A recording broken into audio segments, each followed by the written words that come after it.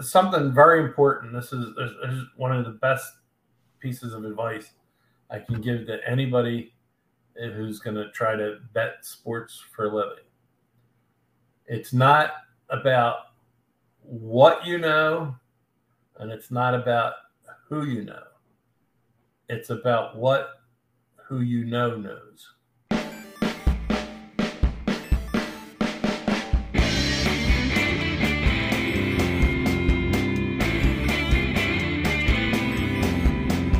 Props and ops for the best bets on Sunday. Props and ops, sitting pretty on a Monday. Props and ops, you know it's betting and beer with props and ops and props and ops. Welcome to Props and Hops, a podcast pursuing the best in betting and beer. I'm your host, Matt Landis, and this week's guest is Steven Diano, also known as Fats. Fats is a gambling legend, a member of the Sports Gambling Hall of Fame's board of directors. You can find him on Twitter at real_Fats. We had the privilege of meeting at Bet Bash 2, or at least it was a privilege for me. Fats, I'm glad to be doing this one just under the gun before Bet Bash 3. Welcome to Props and Hops. Well, thank you for having me, and it's always a pleasure to to have these chats with the community and get the information out there or answer the questions that people are interested in knowing. And on that note of getting information out there, in the past, you have done excellent interviews with Spanky on Be Better Betters, as well as on the Gambling with an Edge podcast. So, as always, I will look to advance rather than repeat too much of those previous conversations. And at the same time, for the Props and Hops audience, if anybody's unacquainted, I would love to start with just hearing your story of your background when it comes to all of your legendary experience in the betting space. Well, I started out just being just a kid that liked to follow sports. And I had a neighbor of mine when I was in high school that just used to, he would bet, and I would visit him. I happened to be friends with him, and he was an older gentleman. He had his own business, but I would take care of the neighbor's dog, and it was all a friendly neighborhood. And I would be over there visiting, and I would see him. He made a few bets one time and kind of explained to me what he was doing, and I thought that was interesting. And then I tried to tell him, send him a note one day. I says, "Could you bet like $5 on this for me?" And then he's like, No, I'm not doing that for you. You can't. You're too young. I'm not, whatever. And then through high school, turns out a friend of mine from high school, his dad was a bookie, and he could take bets for $5 and $10. And back then, you bet less than $25, you laid 6 to 5, and then if you got $30 or higher, then you could lay 11 to 10. But you're betting 6 to win 5. You don't realize how much that can eat you up, and you're having fun and you're betting, and you win a little, lose a little. You always think you could do it. And then I got the concept of middling, kind of learned about that, and then tried to get an extra bookie, and tried to middle lines, and finally get my first other bookie that could have different lines. And so now my friend's father, he knows me, so he'll take a bet for $200, and I got this other guy with off lines that'll take a bet for $200, and I hit my first middle or two, and then the other guy didn't want to pay me. And I was like, oh, well, that's a problem. Didn't see that coming. So I argued with that guy, and eventually some guy worked at a deli or something. Well, I didn't care. I went over to the deli. I said, look, you owe me the money. You're going to pay me. Right there in the deli, made a scene. I eventually got paid, but I learned that lesson early. You got to be careful who you're dealing with. And anyway, as time went on, I stayed involved with the betting, and then I got this great idea to, this is after I graduated from college, and I decided, I'm going to go to Vegas. I had been to Vegas for a weekend over the 4th of July on a baseball trip, and or over the All-Star break. And I decided I found out, they'll have the lines come out early there, and you could get differences in lines. So my goal was to go out there for basketball season and make a living middling games between betting in Vegas, where I knew I'd get paid, and betting with bookies I knew back home. And this ill-conceived plan would have been, had I followed through it, it would have been a disaster. And who knows, I could be waiting tables at McDonald's or something, or right now if I had followed through with that. But when I went out there, I happened to know somebody who was betting for somebody else, and instead of doing my own thing, I just started betting for them and took a salary. It was $0.05 a week back then, and you just go in casinos kind of as a runner. And I did that, and then the guy I was part of the group I was working for, after a couple of months, I matriculated right up to the top of the list. I was the top guy in the group, and then so I took over, and then I eventually was running that whole crew, which was basically guys from out of Philly, but we were betting for a guy out of Philly, and I was controlling the Vegas runners, which was just a couple of us, and then I just kind of built it into a career from there. It's the short version. And I think a big step in that career is eventually crossing paths with the legendary Billy Walters, almost unanimously considered the best bettor of all time, a first ballot inductee into the Sports Gambling Hall of Fame. How did you first come across Billy, and what was it like working with him? Well, what happened there with Billy was at the time I was running the crew, the Billy Walters trial for gambling was coming on. I believe it was 1992. And this was a big trial because they weren't being charged with bookmaking. They were being charged with betting. They were being charged with basically what we were doing with being runners and betting as an organized group, but just betting.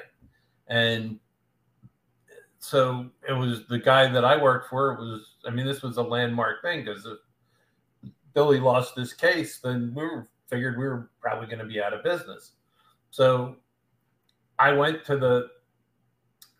assigned to shut what we're doing down and be in that courthouse every day for every minute of that trial, take notes, and follow what's going on. Well, I sat in the front row every day, directly behind Billy Walters and his wife, and was there every day. I took copious notes, and then on breaks and stuff like that, I got to meet Billy, and then after the trial and they had won, then I introduced him to the guy I worked for, and they eventually worked out a deal, and we did stuff with them, and then eventually, when I moved on from my guy, I worked for Billy for a year. And then after I worked for Billy for a year, then I went on my own. And to the extent that you can speak to this, what kind of work did you do over the course of that year when you were directly involved with Billy Walters' operation? Basically, I was just like another mover for him, but I was kind of higher up on the food chain, because I was getting a call directly from him, as opposed to, one or two links down the chain. And I had my own group of outs that I would bet for him. And then I would get a percentage of those guys. And then I would have outs that were his outs that I would also call for him. And he had 100% of those. And I would, keep track of all that paperwork and all that. I had no involvement with any of his runners that he had. In Vegas, he had another crew that was doing that and didn't involve me in that. I just was kind of, the mover that he would call me for stuff that maybe he didn't want the whole group to have or stuff like that. And what led you from ultimately working with Billy to then also linking up at a certain point with our mutual friend Spanky? Well, linking up with Spanky really didn't have anything to do with Billy. I was done with Billy for a while, And I had gone when I finished with Billy, when I worked for him for 1 year, and then just told Billy I was going to go on my own and not come back to work for him. And so I was on my own as basically, a startup, and I wasn't playing big. But what I did do was, one of the things I did was, all the people that I worked with, other groups, other people, other sharps and stuff like that, I tried to work with them, because the more information, the better. But so, for example, let's say I sent a guy into a casino, and there's a game that was a football game that was 8, and the general consensus line was 7. And I really only wanted to bet 2 dimes on it, but it was good for 5 dimes. Well, all my training over the years, I couldn't just let them bet 2 dimes and let them move the line. I had to bet the 5 dimes. I couldn't just let it sit there or let it not be bet. So just almost on the principle of leaving that value on the table, basically. Yeah, I couldn't just leave it out there. So what I would do was, even though I didn't want to put that much at risk, and I would bet the 5 dimes. I'd take my 2, and then I would call around the various people I know, and I'd say, hey, I got an extra nickel on +8 on so-and-so.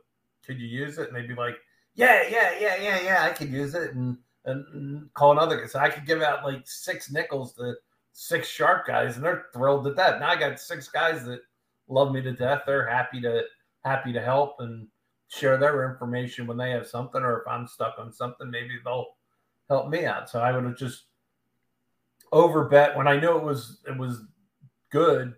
I would just overbet it and give away the extra, and just kind of do that to just build contacts and rapport and stuff like that. And then I built myself up over the years and got to the point where then I was doing very successful. And the way I met Spanky was, I didn't know him direct. I knew he was out there, but I didn't know him directly. And there was a couple guys that worked for me that were moonlighting for him as well. And I happened to catch them, which I wouldn't have had a problem with if I knew they were doing it, but they didn't tell me. And the issue being that, let's say, the guy's holding 100,000 of my money, and he's got 100,000 of Spanky's money. And now something happens and $100,000 gets confiscated. Well, whose 100,000 is it? Is it mine? Is it Spanky's? So if you're going to be doing something and holding that money, you have to have the disclosure between the two groups, so that at least we know that situation is out there. So what happened was, one day, it was when there was the Mirage was putting up the preseason lines for a given week, and I had my 2 guys over at the Mirage, because that was the next place that was going up. And the line comes out, and it was +4, and I told him, we had these beepers where you would just type in the play and it would come over alphanumerically. And I said, so I sent out +4 on the beeper, but we missed it. And I knew we missed it. And then the line moved to 3.5. So I decided, all right, let's take the 3.5. And before I could type out, or just the 3.5, the game moved from 3.5 to 3. But I sent out +3.5 anyway on the beeper, even though I knew it was gone when I sent it. Figuring when the runner called in, I was just going to break his balls and tell him he's too slow. And come on, that was there. You should have had it. The whole keeping the guys, energized. Well, anyway, at the end of when he's calling his stuff in, at the end, he turns in 3 dimes +3.5. I said, you got three dimes plus 3.5? He said, yeah. I said, really? He said, yeah. I said, how'd you get that? He says, well, you send it over to Beeper and I got it. And I said, well, it's interesting. And I thought about it and I called him back and I said, look, I got to ask you a question. And if you give me an honest answer, you're not going to get in trouble. If you lie to me, then we're going to have a problem. And he says, what's the question? I said, who did you take the plus 3.5 for? He says, what do you mean? I took the plus 3.5 for you. You said take plus 3.5. I took plus 3.5.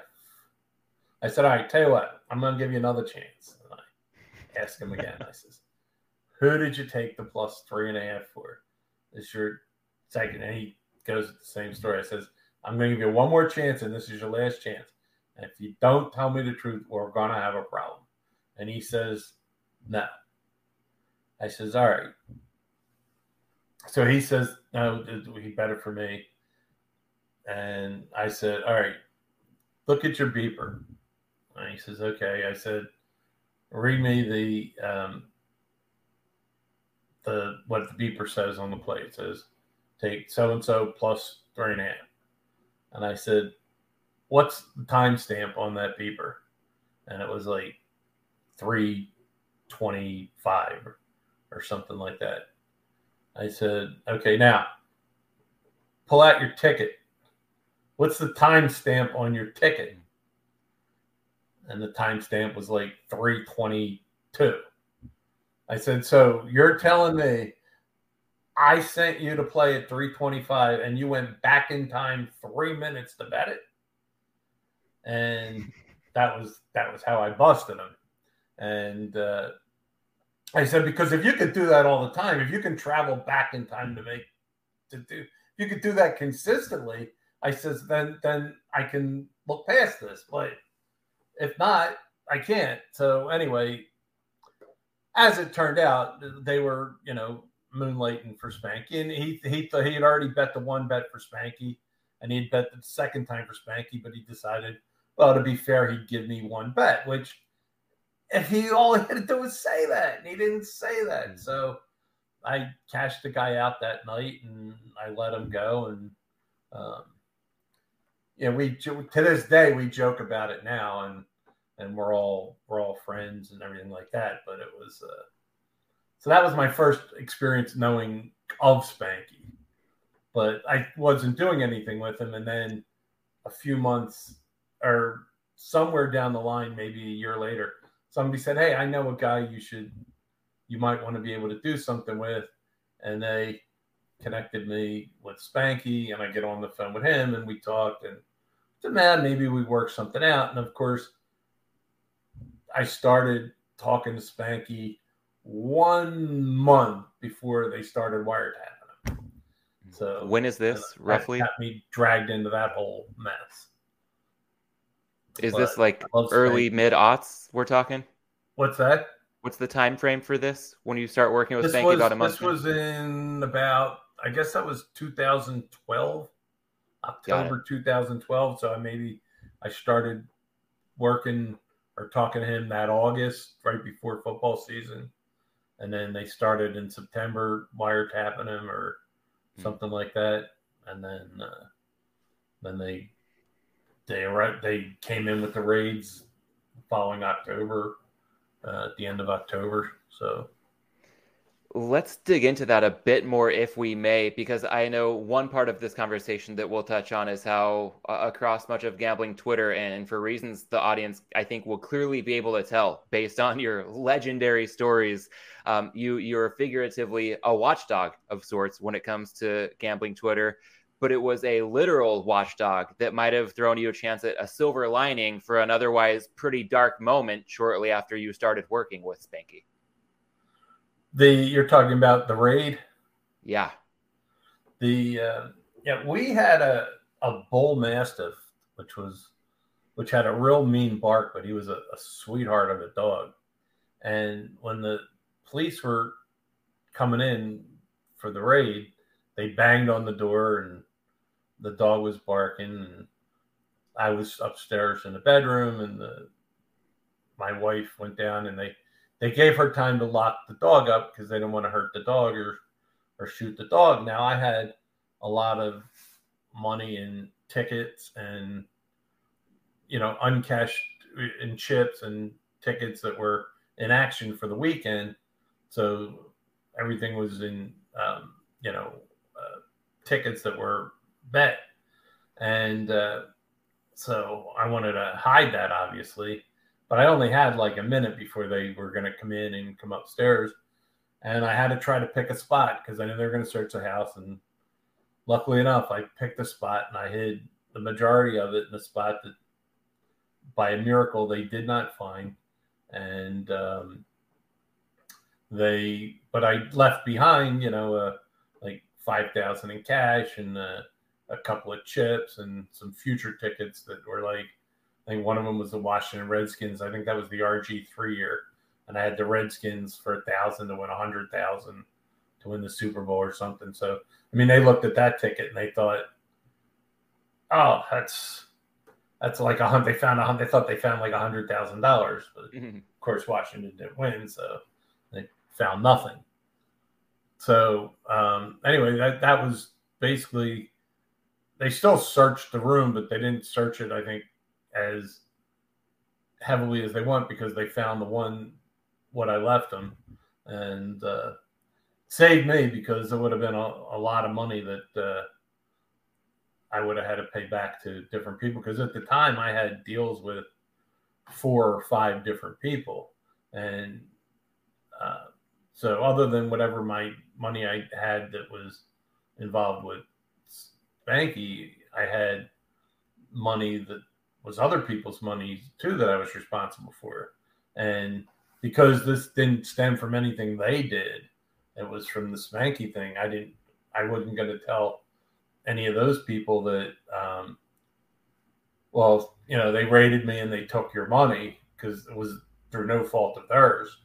So all those other people because they still confiscated a lot of money, ended up getting a lot of money from me between on accounts in the casinos and stuff like that. But all the people that I owed money to or whose money I was holding that had nothing to do with Spanky, I made it a point to get them all paid back. Now, I paid most of them as much as I could at the time, and then over the next year or two, I got everybody squared away and paid them back because it wasn't their fault. Where a lot of people might have just walked away from that, but I didn't think that was right to do that because they didn't bargain for that. So I can only imagine the pressure in a moment like that, not just the amount of money involved, the relationships involved, but also the time pressure. I mean, we're talking about, I'd imagine this is around dawn, like first thing in the morning, basically being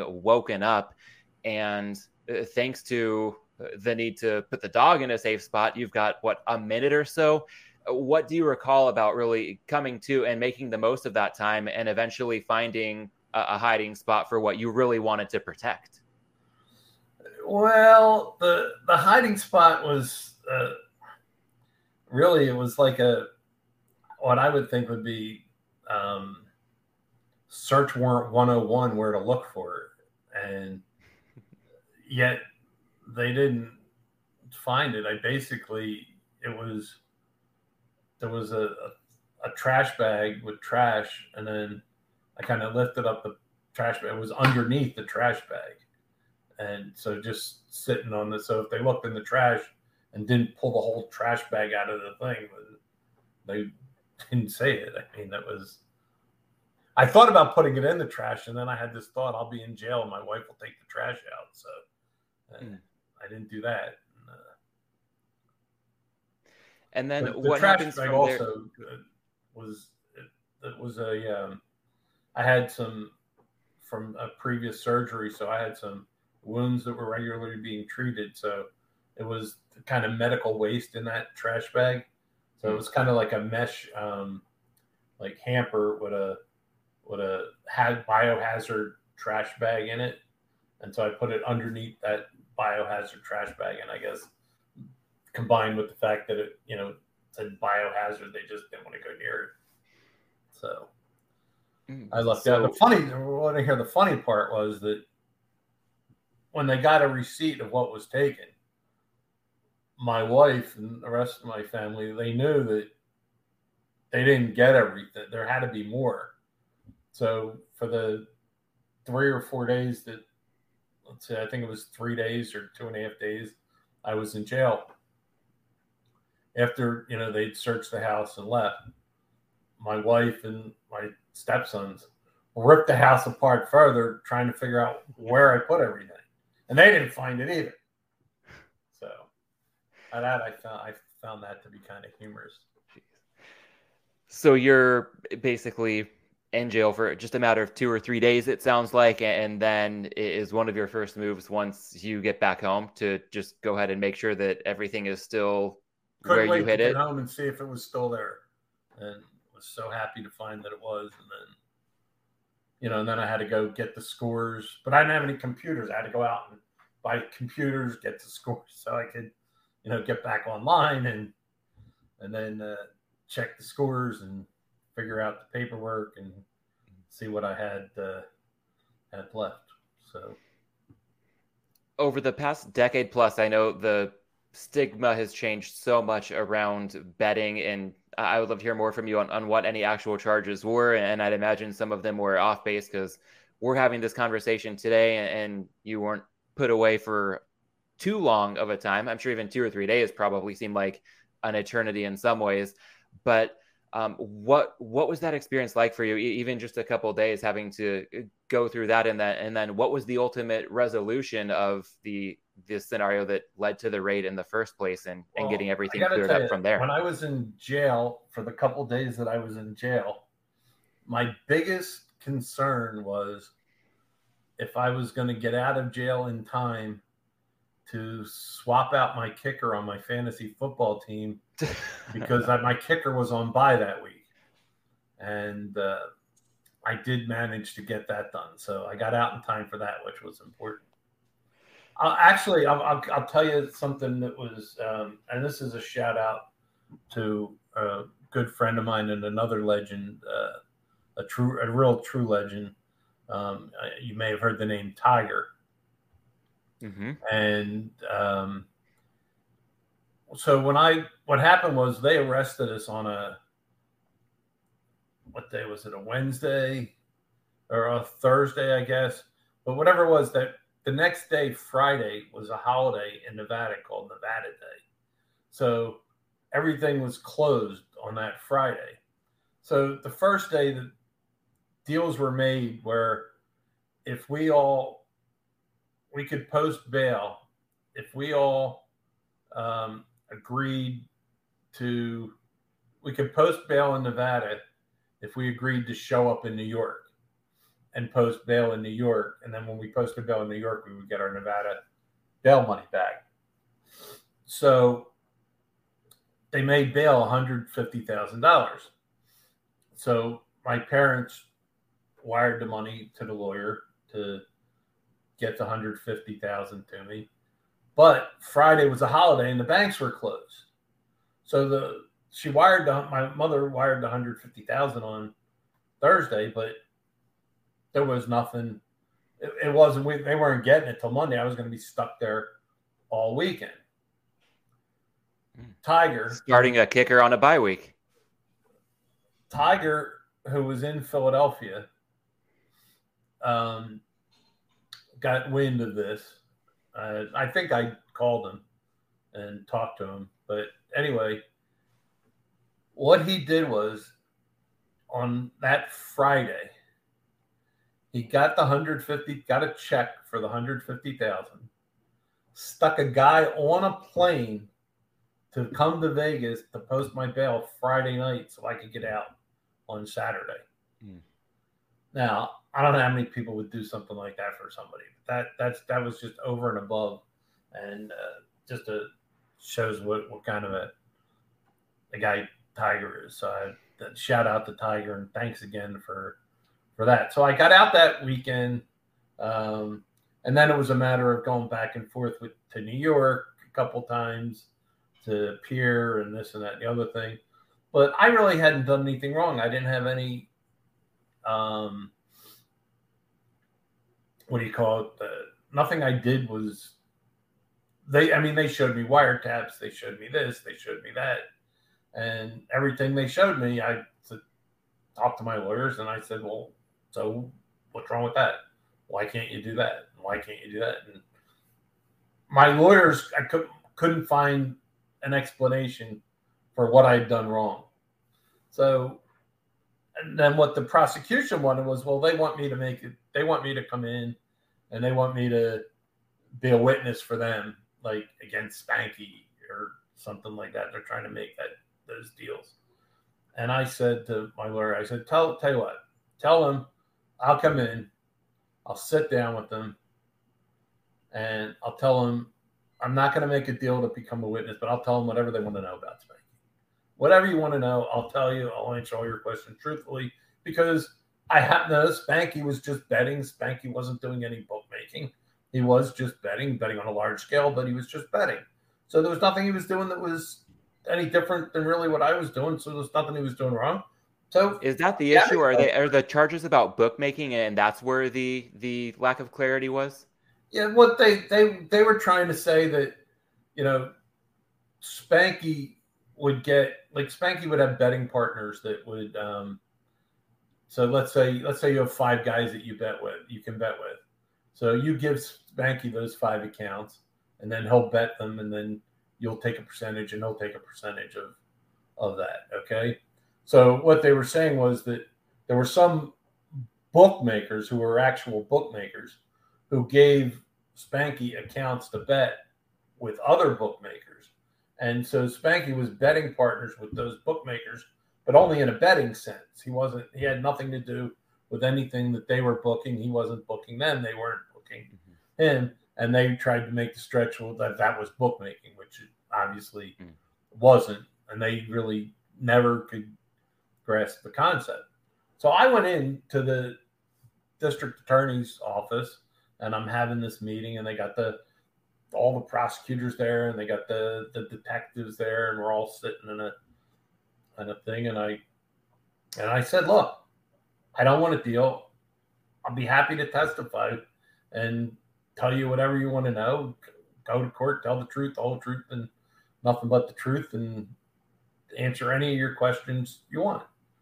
And the district attorney for New York said to me, well, we can't put you on the stand unless you understand what the truth really is. In other words, they wanted me to tell what they thought the truth was, and if I was my truth was going to contradict what they wanted the truth to be, then they couldn't use me as a witness. So they didn't want to do that. And I just held out and held out and held out. And I refused to settle unless they had to give me a statement. And I'm the only defendant that got this. I got a letter of apology from the district attorney's office for referring to me as a bookmaker in their press release, and stating that the charges were dismissed against me, and that and at no time during their investigation was I a bookmaker or found to be doing a bookmaker.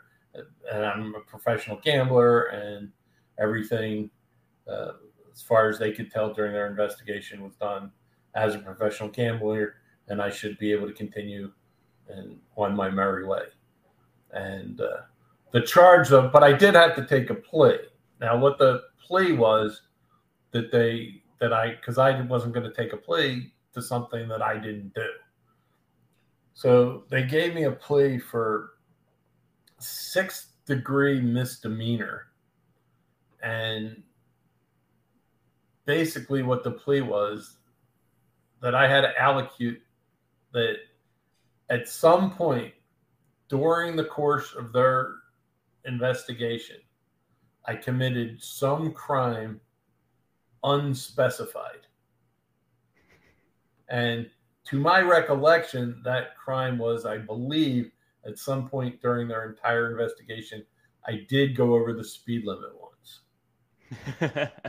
So just once, that would be pretty good for the average person. So that was basically what I took a plea to. Wow. And are you the only one you said who got a letter like that?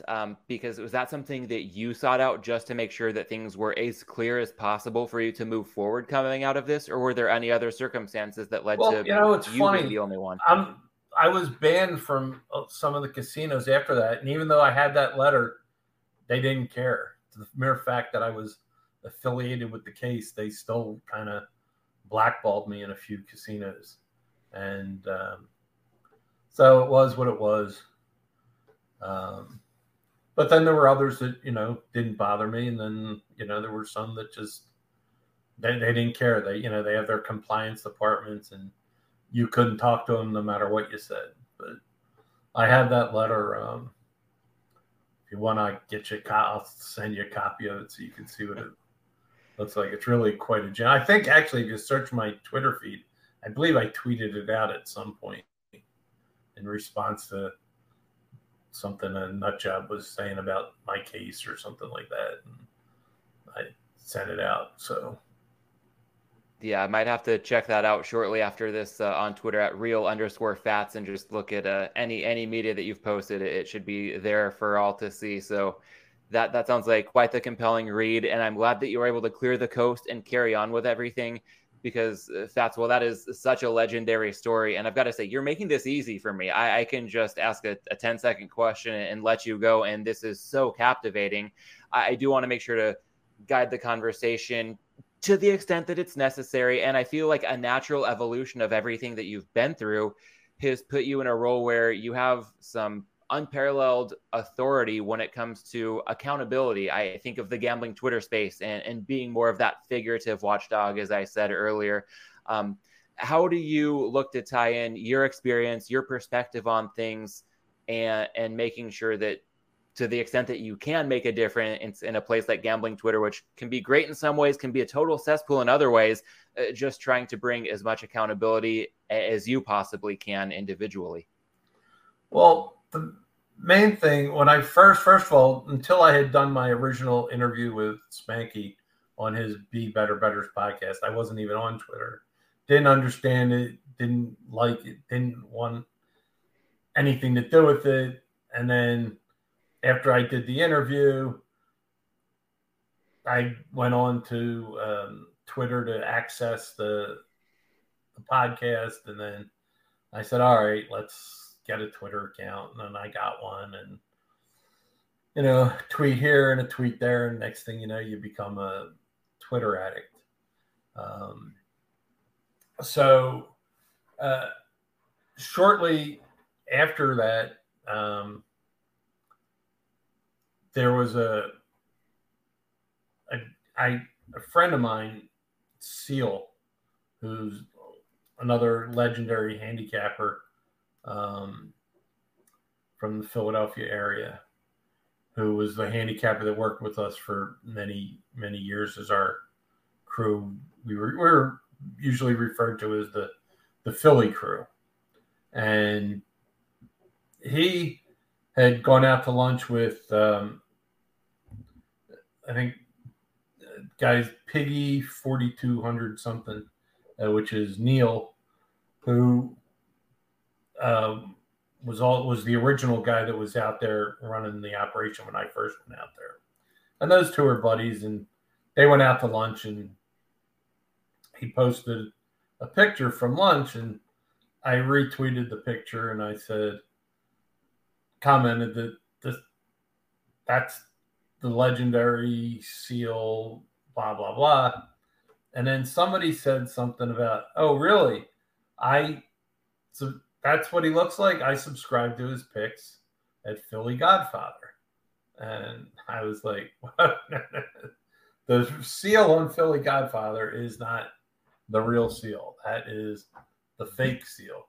And what the Philly Godfather did was he was a guy who back in the early days was like a third level mover for the Philly crew. So like, let's say Billy would call the office with a play, then, we had our main group in the office, and then they would like call two guys, and then they would call two guys.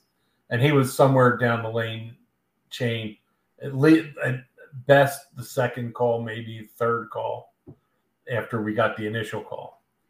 So he knew a lot about our workings, but he was never in the inner circle, but he knew the various names and stuff like that. So our Twitter persona hit Twitter. He created this persona called the Philly Godfather, and he referred to our Philly crew as the Animals, because a lot of people had animal names: seal, rooster, tiger, etc. Now, the Animals was a nickname that was used to refer to the group, but it had absolutely nothing to do. This is how dumb the Philly Godfather is. Had nothing, and I'm not going to reveal till the reason, but it had nothing to do with the fact that they all had animal nicknames. That's not the reason why they were called the Animals. They were called the Animals for a totally different reason. And I know that because I was the one that coined the phrase the Animals. And so it had nothing to do with that, but he called them the Animals and said, this is the group. And he acted like he was the main guy in that group. And then what he did was he created a persona for Tiger and a persona for Seal and various other people, and sells picks under their names, but has bios of the real Seal and of the real Tiger as if that's who they are. And he's basically trying to monetize on the history of our group. And to me, having been part of that inner circle, I find that extremely offensive, and it's inaccurate. Plus, the guy, he's just all he is just a Twitter marketer. He's not really a handicapper. The way he gets his picks, and he may do well from time to time, but the way he gets his picks by knowing various agents that have access to accounts of maybe some sharp people, and he just goes through those accounts and he picks off plays that they've made for the day and then releases them as his own plays under his various handicappers, which he's got a list of maybe 8 handicappers that he has under his wing. So that's kind of how he does it. And then he has stats, and all his stats, if you question anything he does, then he just blocks you. So anyway, I made the comment about that Seal story, and immediately he started attacking me back, and he went like, I would have just left it at that, but he attacked me back, and then he got my personal cell number and was troll texting me for like every day, like just saying outrageous stuff, and he's calling my wife a prostitute, and all kinds of just totally outlandish, calling me a deadbeat, saying I owe people money, and just all kinds of ridiculous stuff. So I went on the attack on him on Twitter, and I just kept taking it to him on Twitter. Now I was blocked, but I would still tweet about him every day. I would see what he tweeted, and then I would go and comment about it on Twitter and let people know, what this guy was all about. And I would give all kinds of, I would take his stats and just mathematically destroy him. Like, he had, my favorite example was, he had a stat, and I think it was in the year 2018 or 2019. It was the football season, I think, right before the pandemic. And he had stats that $100 better would have won like $19,000 that year betting college and pro football off of his selections. Well, if you if you do the math, let's say you give him credit for picking 55%. And then you do the math and figure out what his record had to be to win $19,000 at $100 a game. It came out to about a total of 3,300 plays altogether. Well, I don't know if you've ever added up how many plays there are, how many games there are in an entire college football and pro season. But counting playoffs, there's only about 1,100 games. So in order for that stat to be correct, he would have had to release 3 selections in every single game that was played in order to be able to have a record that generated $19,000 in at $100 a game. So stuff like that. I just would mathematically torch all his stuff. Everything he said, every time he might tweet something and then tweet something contradictory, I catch it, promote it, and I did this for like 3 months until he finally stopped. I mean, he was his text. He finally went and started. He went through the grapevine. He kept telling me like he liked the negative publicity because he said negative publicity is publicity and it's good for him. And I said, well, good then. I'm glad I can help you.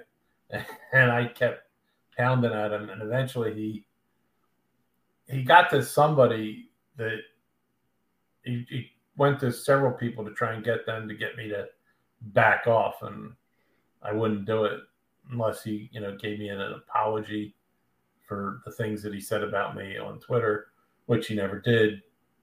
And he also, I spoke with somebody else that he had talked to at Bet Bash last year, and he told me that he talked to the Philly Godfather about what I was doing, what I put him through. And he said he described you with one word, and the word he used was relentless.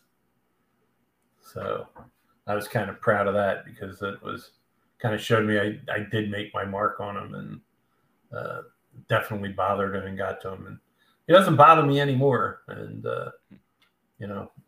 if something comes up about him, I'll tweet, but I don't actively seek to attack him now. All the information, I put it out there, and it's out there. If something new comes up and gets brought to my attention, I'll address it as I would with anything else I see out there. If somebody puts up something that's false or misleading, I'll try to attack that as well, or straighten it out or start a discussion. Relentless seems like a good word to sum that up, because I was thinking of the term all-consuming and how this must be, from your perspective, I think it's coming from a place of having very qualified experience to do what you're trying to do in setting the record straight and help as many people as possible. And at the same time, you mentioned when you first started using Twitter, I think you mentioned the word addicted or addiction at some point early on, and being involved in this kind of stuff every single day. And on one hand, I mean, what a noble effort to fight the good fight. And on the other hand, like, where do you draw the line between trying to fight the good fight and at the same time making sure that it's not becoming too all-consuming for the rest of your life, and perhaps fueling the fire just by adding oxygen to something that at times may not deserve it?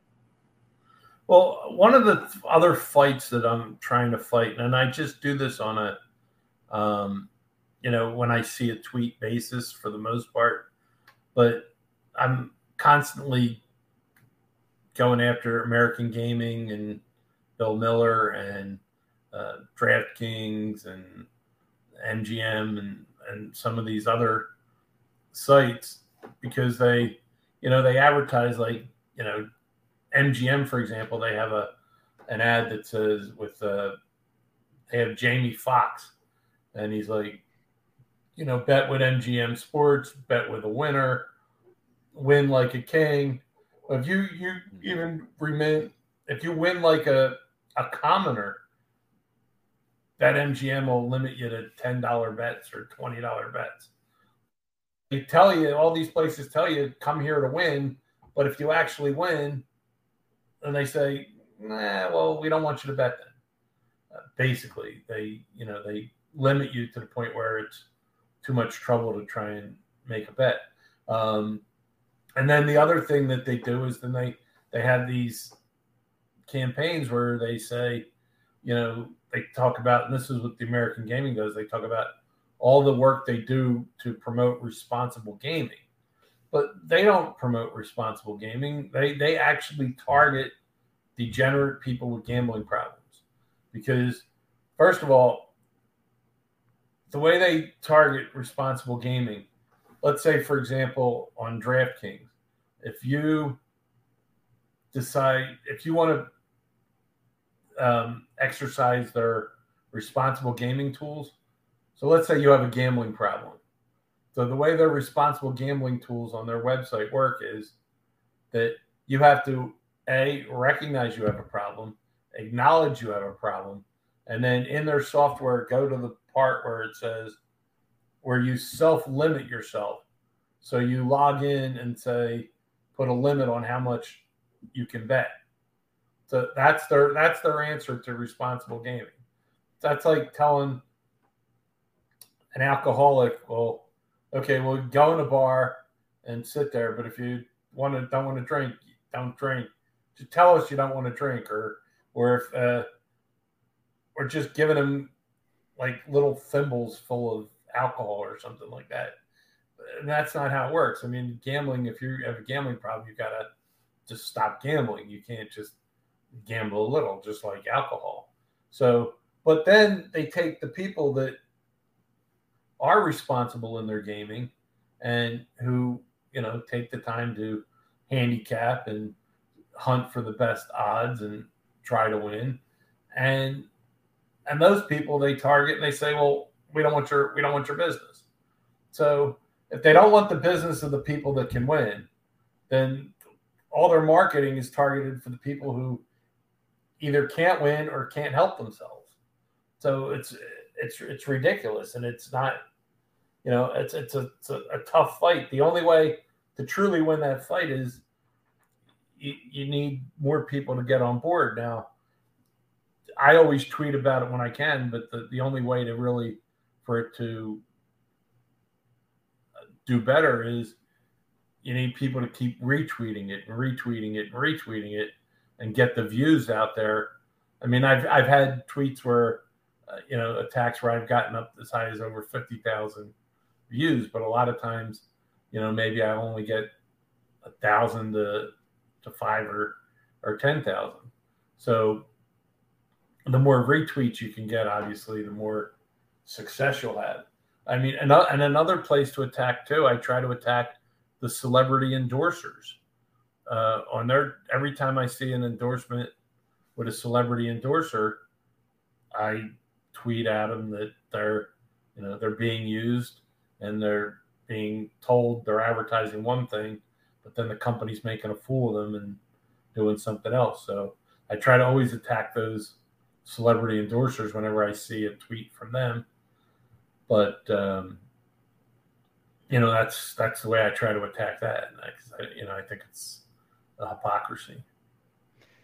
I think there's a lot of validity to concerns around hypocrisy here. And at the same time, when I hear you use the word attack, I feel like it maybe push back on me if this is semantics. But even if you are 100% right, if somebody who's in the wrong feels like they're being attacked, that often might not be the most productive path to a positive outcome. So how do you try to position things in a way that might ultimately affect the change that you're, I think, truly pushing for from a place of good intentions?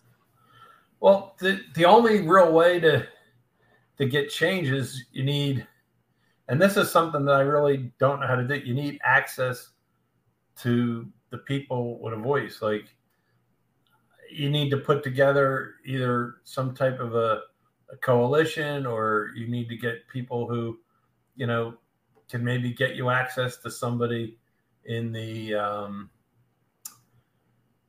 maybe in Congress or something like that, where maybe we could get this up on a higher scale. I mean, one of the things I thought about doing, but I haven't done it because it's not technically not right. It's like, I thought about calling Gamblers Anonymous, the Gamblers Anonymous helpline, and tell them I have a gambling problem. When they say, "What's your gambling problem?" I said, "Well, I'm a winning gambler, but they won't let me bet."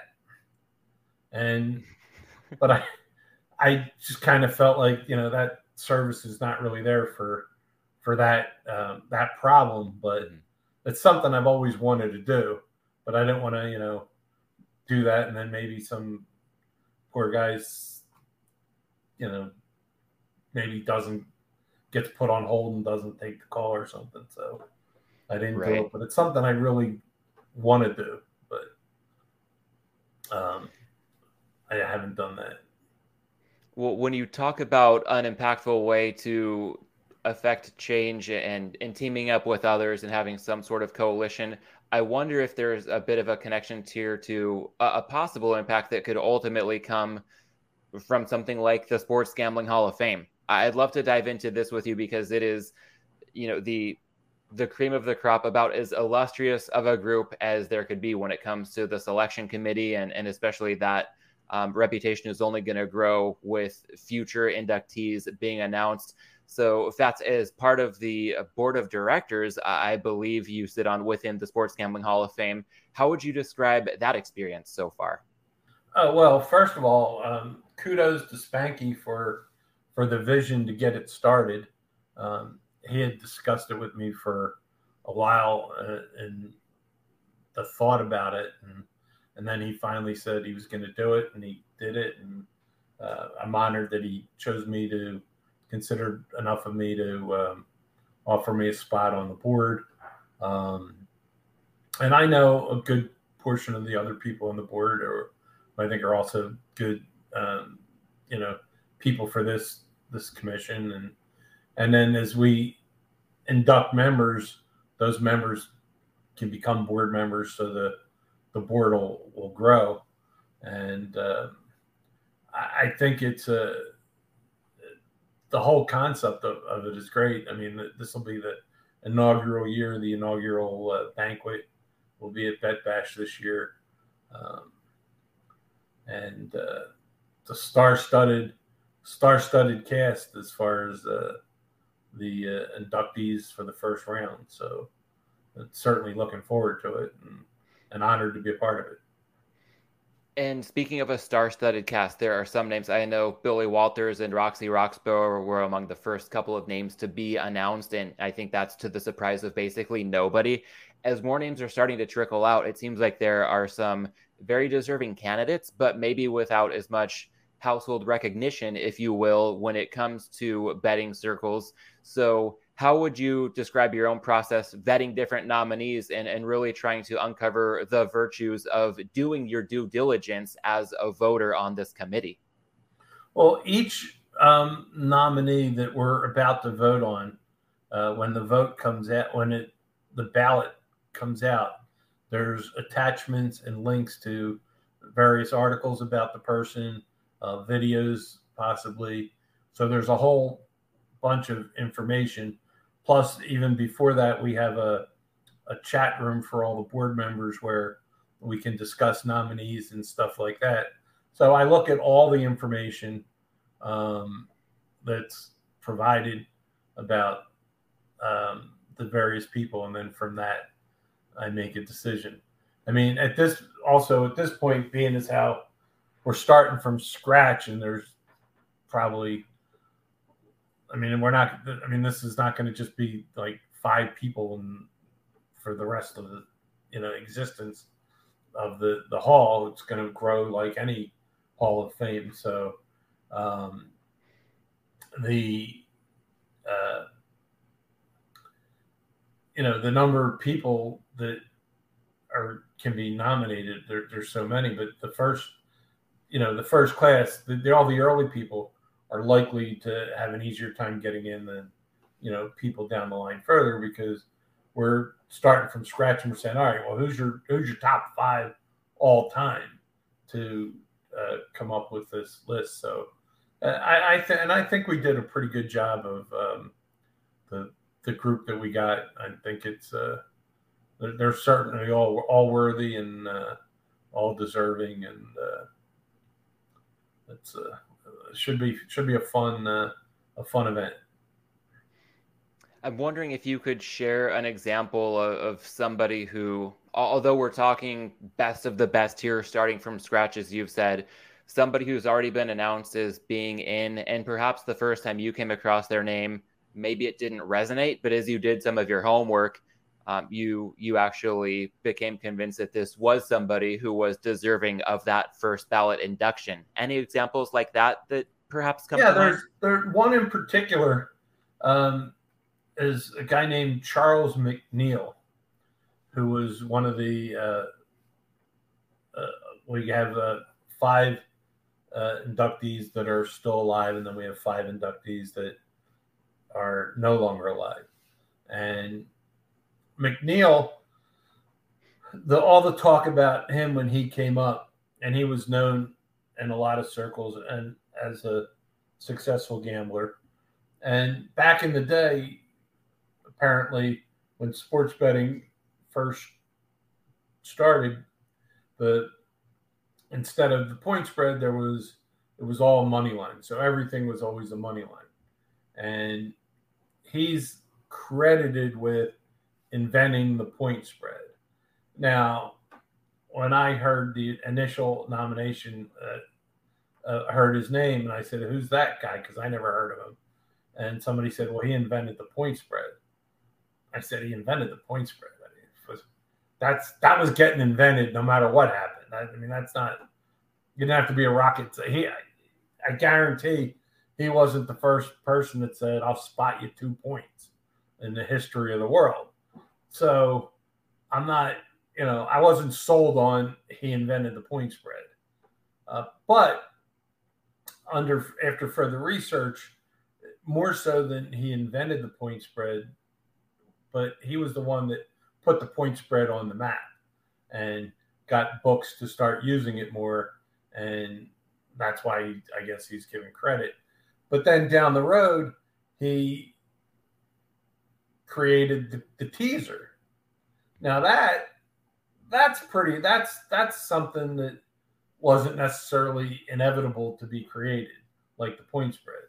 So given that he put the point spread on the map, but that he created teasers, which is still a popular bet to this day.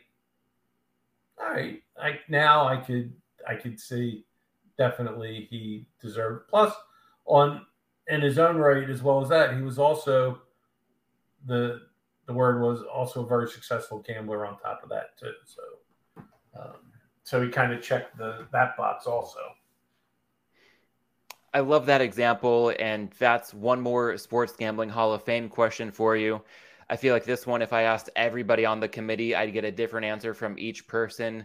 But to you, when you're making your voting decisions, what comes to mind when I ask you how you define what constitutes a Sports Gambling Hall of Famer? Well, for me, it's got to be somebody that, I mean, obviously, they don't have to be known. Well, they have to be known by someone. I mean, there has to be some record or knowledge of. Just because I never heard of them doesn't mean that they're unheard of. So it's got to be somebody that has a track record that's verifiable through people who have, been in the business and who are aware. It's got to be somebody who has shown honorability, not somebody that might have stiffed people along the way or not paid people, or to somebody who's always honorable, obviously honest, as far as that goes, and also what kind of contributions they made. Were they a handicapper? Were they just good at getting down. Like, for example, just take me as a player. I'm not, I mean, can I do handicapping? Do I know how to do handicapping? Have I done handicapping? Yes. Is that my strong suit? Is that how I make money? I do not make money from handicapping. I don't profess to make money from handicapping. Most of the money I make is from finding value in the odds. And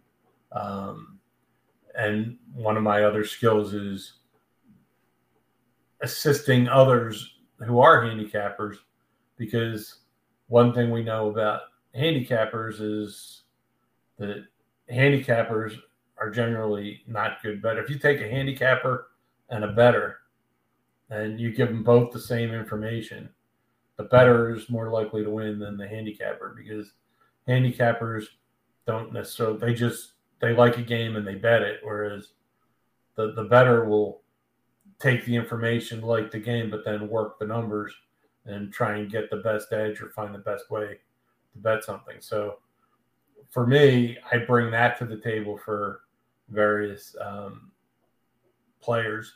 And so I get the benefit of their information and I help them get down better than they could get for themselves. And then I can benefit from that for myself as well. So, so there's various skills that people have. Obviously the real top of the line handicappers for sure that have track records that, and I joke, I have this running joke about Billy Walters as far as his track record for gambling. And I said on Billy, he was known for college football and college basketball.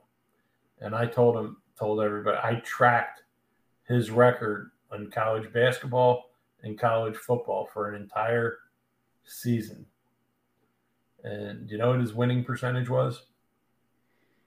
Man, I would guess 100%. Now, how do I know Billy won 100%? Because every Sunday when the games were over, all the games where the line moved, everybody said, well, that was a Billy game. And every game where all the lines moved and lost, everybody said they were Billy setups. So therefore, Billy had to be 100% every Saturday. I was throwing out a serious answer for a moment there with something in the mid to high 50s. But as the narrative goes, I think a lot of people would be surprised to know that the winning percentage of some of the most successful people in this realm is in reality probably not quite as astronomical as the casual observer might guess. No, if you can get to 55%, you're doing phenomenal. Have I seen better? Yeah, as a matter of fact, not this basketball season, but the college basketball season before this, the year before, was the best college basketball season I've seen in my entire 30 plus years of doing this. And I'm telling you, I don't chart out what the winning percentage was, but from the source I was getting the games from, they were saying it was in the high 60s maybe, but it had to be at least close to 60%, because I'm telling you, it was just off the charts ridiculous. Like, there was hardly a day we ever lost for an entire season. This year wasn't quite the same. It started out good, and then kind of after January, it just kind of chopped the rest of the way. But but if you can just do 55%, if you can do 53 or 54%, you're fine. But anybody can hit 55%, you're in an elite status, I would say. And as we're talking percentages, I've got to follow up and ask you about your comment about not tracking win percentages necessarily on your own end, because I feel like a lot of people listening to this conversation might have perked up when they heard that. I feel like a lot of the most successful bettors who are really savvy and have a lot of excellent experience in this realm would say that bet tracking is one of the foundational components to really making this a sustainable endeavor. So can you clarify what you meant, if I heard correctly, when you said you don't track bet percentages, and then how you do go about tracking your bets over time? Well, I don't track bets for a couple of reasons. Number one is I'm not always going to bet the same. I don't always bet the same amount on every game. So if you're not betting every game, your winning percentage isn't relevant. You'd have to break, let's say I would either bet anywhere from 1 to 5 times. Well, if you want to track your winning percentage accurately, you have to track your winning percentage when you bet 1,000, your winning percentage at 2,000, at 3,000, at 4,000, and 5,000. So I don't necessarily track. I track myself by the value I get. So in other words, if I find a number that's worth betting, it's always worth betting for the limit. Now, obviously, sometimes that limit is above and beyond what, Circa's getting a little out of hand now. For example, Circa says they'll take 100,000 on a game. And if Circa's got what I consider to be a great number and it's good for 100,000, well, all right, I'm pumping the brakes a little bit. So, but in general, if you've got a place that takes anywhere from 2,000 to 5,000 in a market where you can get down, and they've got a solid off number, you bet it for the limit, and then you either you give some away to a friend, and maybe get paid back later with some barter down the road, making a friend or something like that. Or, worst case, you could even buy some back, which I'm not always. I always think you're better off just giving some away and banking the future equity, as opposed to trying to middle and just a lot of times give money away. I feel like this conversation, I would love to dig into this topic maybe a bit more in person when we're at Bet Bash 3. Fats, I want to make sure to also get your take on the upcoming Bet Bash descending on Vegas, August 8th through 11th. The Sports Gambling Hall of Fame we've touched on in this conversation will be the capstone event of the conference. And I know you attended Bet Bash 2. What would you say were some of your top takeaways from that event and how that's informing what you're most anticipating this time around? Well, I mean, the highlight of the event was getting a guy who crashed Bet Bash thrown out. But those who follow me know who that guy is, and I'm not going to say anything more about him, but that was the highlight, getting him thrown out. I don't think he's going to even dare show up this year. If he does, he'll probably be escorted off the property quite quickly. But as far as the event itself, it was the people that you met and the contacts that you can make are just phenomenal. I mean, out of Bet Bash, I didn't make a lot of contacts. I met a lot of people, talked to a lot of people, but I ended up doing stuff with just a few people that I met there. And, you'll meet a few more people, but, when you meet 1 or 2 people, that leads you to meet other people. And, something very important. This is one of the best pieces of advice I can give to anybody who's going to try to bet sports for a living. It's not about what you know, and it's not about who you know. It's about who you know knows. Are there any examples you can think of in which you've been able to apply that notion in your own career? Or if nothing comes to mind there, how somebody who's hearing this conversation, maybe an up-and-coming recreational bettor, could try to wrap their heads around a concrete application of that advice? I think I didn't hear that completely, but I think you're asking me, would I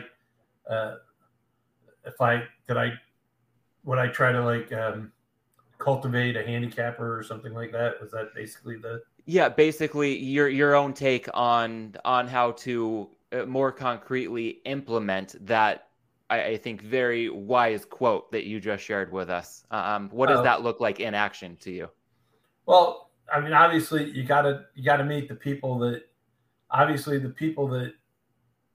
are successful are the people you want to know, and the successful people, you want to know what they know. So it's not necessarily who you can know a lot of people and a lot of people who hate, but you want to know, but who you know knows is really the important thing. So it's all about the person you know and what they know. I mean, obviously, but I mean, there's other reasons to be friends. It's not just that, you know.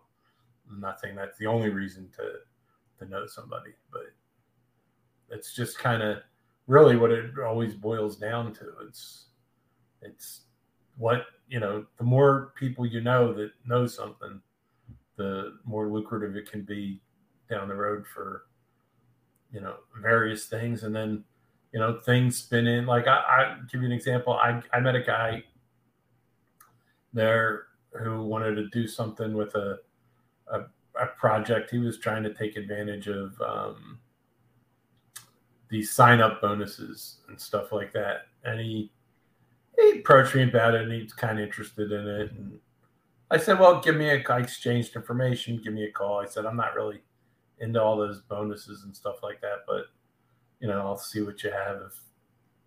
And he eventually contacted me later, and then I got into a situation where, you know, we talked. We never really did anything with that, but then he contacted me again about maybe getting out of that and helping get down or something like that. And I said, well, if you can get, you know, a couple outs where you can bet, then, or places that, you know, that I can't bet that you can bet, then obviously that would be helpful.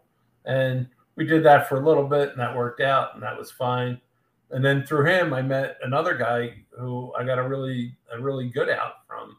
And so you never know how it's going to matriculate. Meeting one person can matriculate into something else.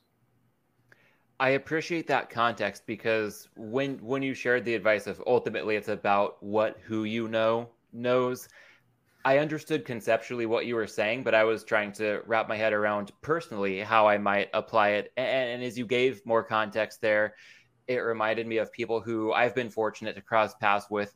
I think of handicappers like Cleve TA or Fabian Summer, who goes by Suma in gambling Twitter circles, guys who are so strong when it comes to a lot of qualitative components around NFL matchups, and a lot of their insight has fueled some of my best success over the years betting point spreads. And aside from betting NFL sides, when I think of props, I mean, I naturally am inclined to look at props. It's part of the name of this show. I can think of nobody better than Hitman in that space. So knowing the right people and really what their specific areas of expertise are can really go a long way. I mean, I think of somebody like a Las Vegas Chris, who I've been fortunate to get to know pretty well over the last few years.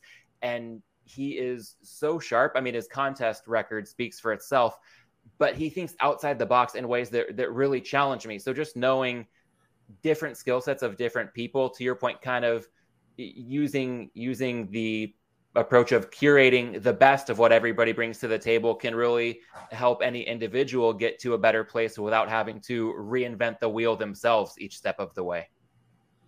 Well, I mean, obviously when you're, you know, knowing what other people know, you're trying to learn. So part of what you want to take, if you can, what they know, if you can take some of that as a skill to add to your repertoire to help you on your own with something, that's certainly a plus. And the other way to know what other people know is you have to make something in your skill set valuable to them, so that they'll want to share that information with you. And it's all about building relationships. And it's something I used to call it the revolving door theory of gambling. And a lot of times people that get together and then they have disagreements and they part ways or whatever.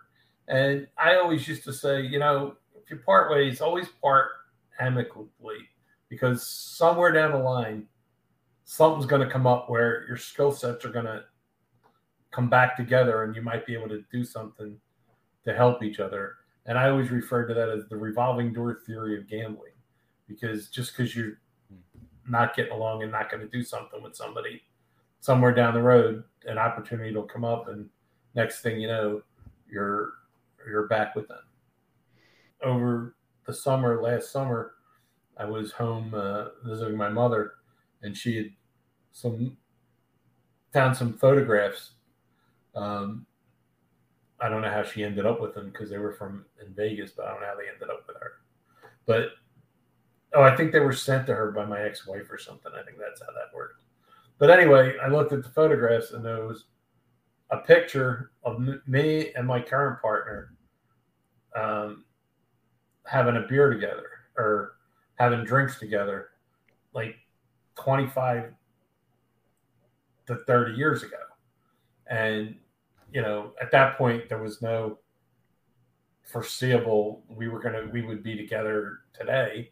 And at the time, we did some business together, and then we didn't do anything for a while. And then something came up, and I'd get back in touch with him, and we'd do something for a stretch, and that worked out. And then we'd maybe go our ways and get back in. And I probably gone back to him maybe three, 4 or 5 times over time. And now we're back together again. So, because there times come up where our skill sets just coincide, and it's a good arrangement for both of us. I love that example, and I'd like to underscore that is an approach that can apply to just about any walk of life. And in fact, going beyond the sports betting realm, something that might be a bit of a props and hops exclusive, if I'm not mistaken. You have a bit of a poker background as well that hasn't come to light too much in the past. And based on your overarching number one piece of advice in sports betting, I wonder how that's played into any aspects in your poker background, or just how you would kind of contextualize how what you did in poker ultimately played, some sort of role in building you into the better that you've become as well. Poker. The funny thing about poker was I had gotten involved in a project with my brother where we had written a program for a sports book, basically the program that the sports book uses to input their bets and do their figures and stuff like that. And I had gotten involved in a project to do that, and we wrote the program and we were releasing it out to various books. And then we were approached with, well, could you write one to play poker online? And my brother and I both looked at each other and said, well, that's stupid. Who would do that? And so anyway, maybe a year or two later, the online poker thing was kicking off. And I still was like, why would anybody want to do that? And then I started playing online poker, and not only was it somewhat addictive, but after doing it, you realize, well, that'd be a lot of work to be coordinating with all these people. There were so many people to actually cheat. If you're in a tournament, not in cash games, it's got to be pretty legit. You're not going to be.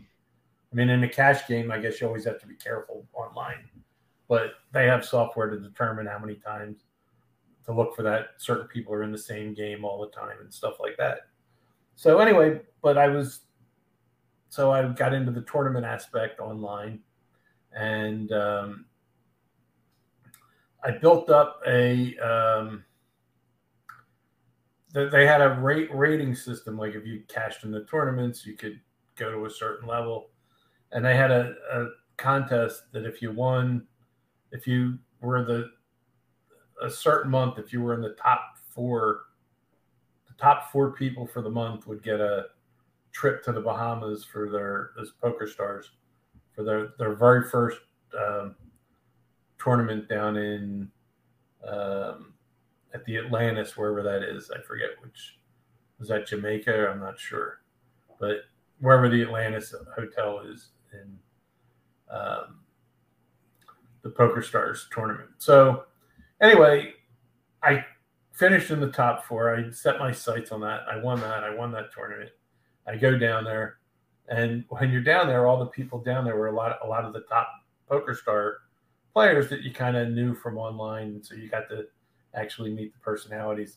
And the lobby had the Wi-Fi, so they would all be sitting in the lobby playing, but they were all like playing with each other, but sitting in their computers on the lobby. But I got to meet a lot of them, and there was one in particular who was a regular, who's the top of the leaderboard every month, and he was from Holland, and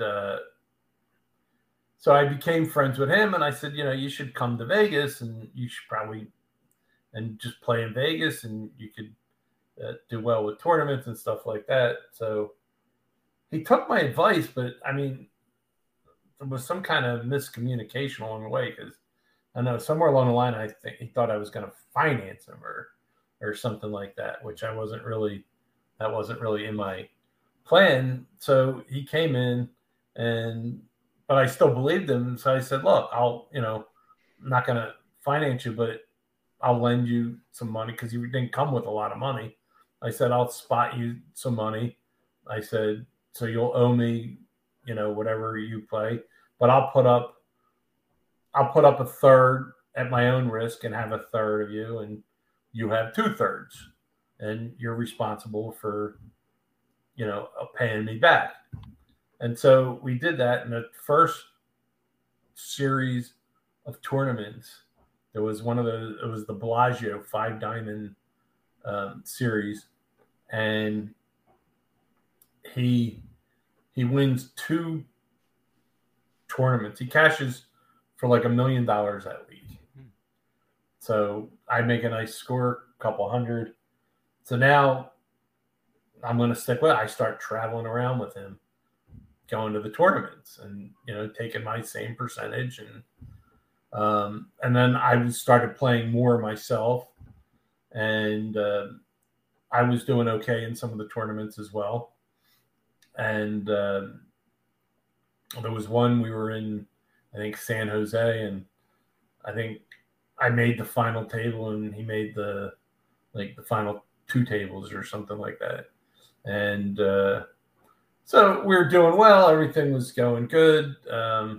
We get to the World Series of Poker the next year, and I cash a 7-card studs tournament. Then there was a Raz tournament. I finished in 3rd, and the stud tournament, I made the final table also. I had made the final table. So I started doing well myself. But the reason I was doing well was because I finally, after I stopped playing No Limit Hold'em, and I switched to just the stud and the Raz and the limit Hold'em, just the horse rotation of games. And so I did well. And then eventually his ego swelled a little, and he liked being hobnobbing with the other TV celebrity poker guys, and his ego got the best of him. And so we eventually split off, and I had my money. I'm happy. Go do what you want to do. And I just stayed with what I was doing, and that was my short-lived poker career. But I mean, short-lived in that I slowed down on the World Series events, and I found a lot of the side events that were being offered in the other casinos, even though their rates were a little higher. There was, you could find almost a mixed tournament, either stud or horse or something, almost every day. So I was playing those, which were lower buy-ins with higher rates, but the fields were so bad it was worth it. So I was doing that for a while, and then of course eventually I moved from Vegas, so I'm in Michigan now. So not much poker anymore. Fair enough. And Fats, as I gather, there's also not a ton of beer in your day-to-day life. I would be remiss not to weave in the hops as a pillar of this podcast. My understanding, you're not so much of a beer guy, but you do have a fairly clear philosophy when it comes to drinking. Yeah, I'm not I don't drink soda because I don't like the carbonation. So that always ruled beer out for me over the years. But my philosophy, being a heavy guy, has always been, if you're going to drink, you might as well get drunk. And if you're not going to get drunk, then you're just consuming extra calories, which clearly I don't need. So I would always just, if it was going to be a drinking night, it was going to be a drinking night. And my go-to drink was a Black Russian, which was it's just vodka and Kahlua. So it's pure alcohol. And that's what I would usually go with on a designated drinking night. That sounds like quite the heavy hitter. And if I may, I guess my own personal preferences would counter that. I do really enjoy the experience and the flavor of a good craft beer, and sometimes trying to find a way to maybe take off the edge without going too far. So I try to keep a balance of enjoying all good things in moderation to the extent that I can.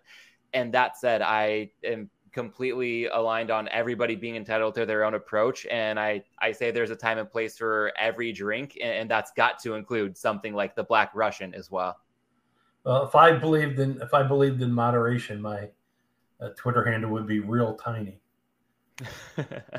You might be more in line with my frequency of tweeting, which is probably going to increase a decent bit when we get around to the NFL season, but definitely has been in off-season mode.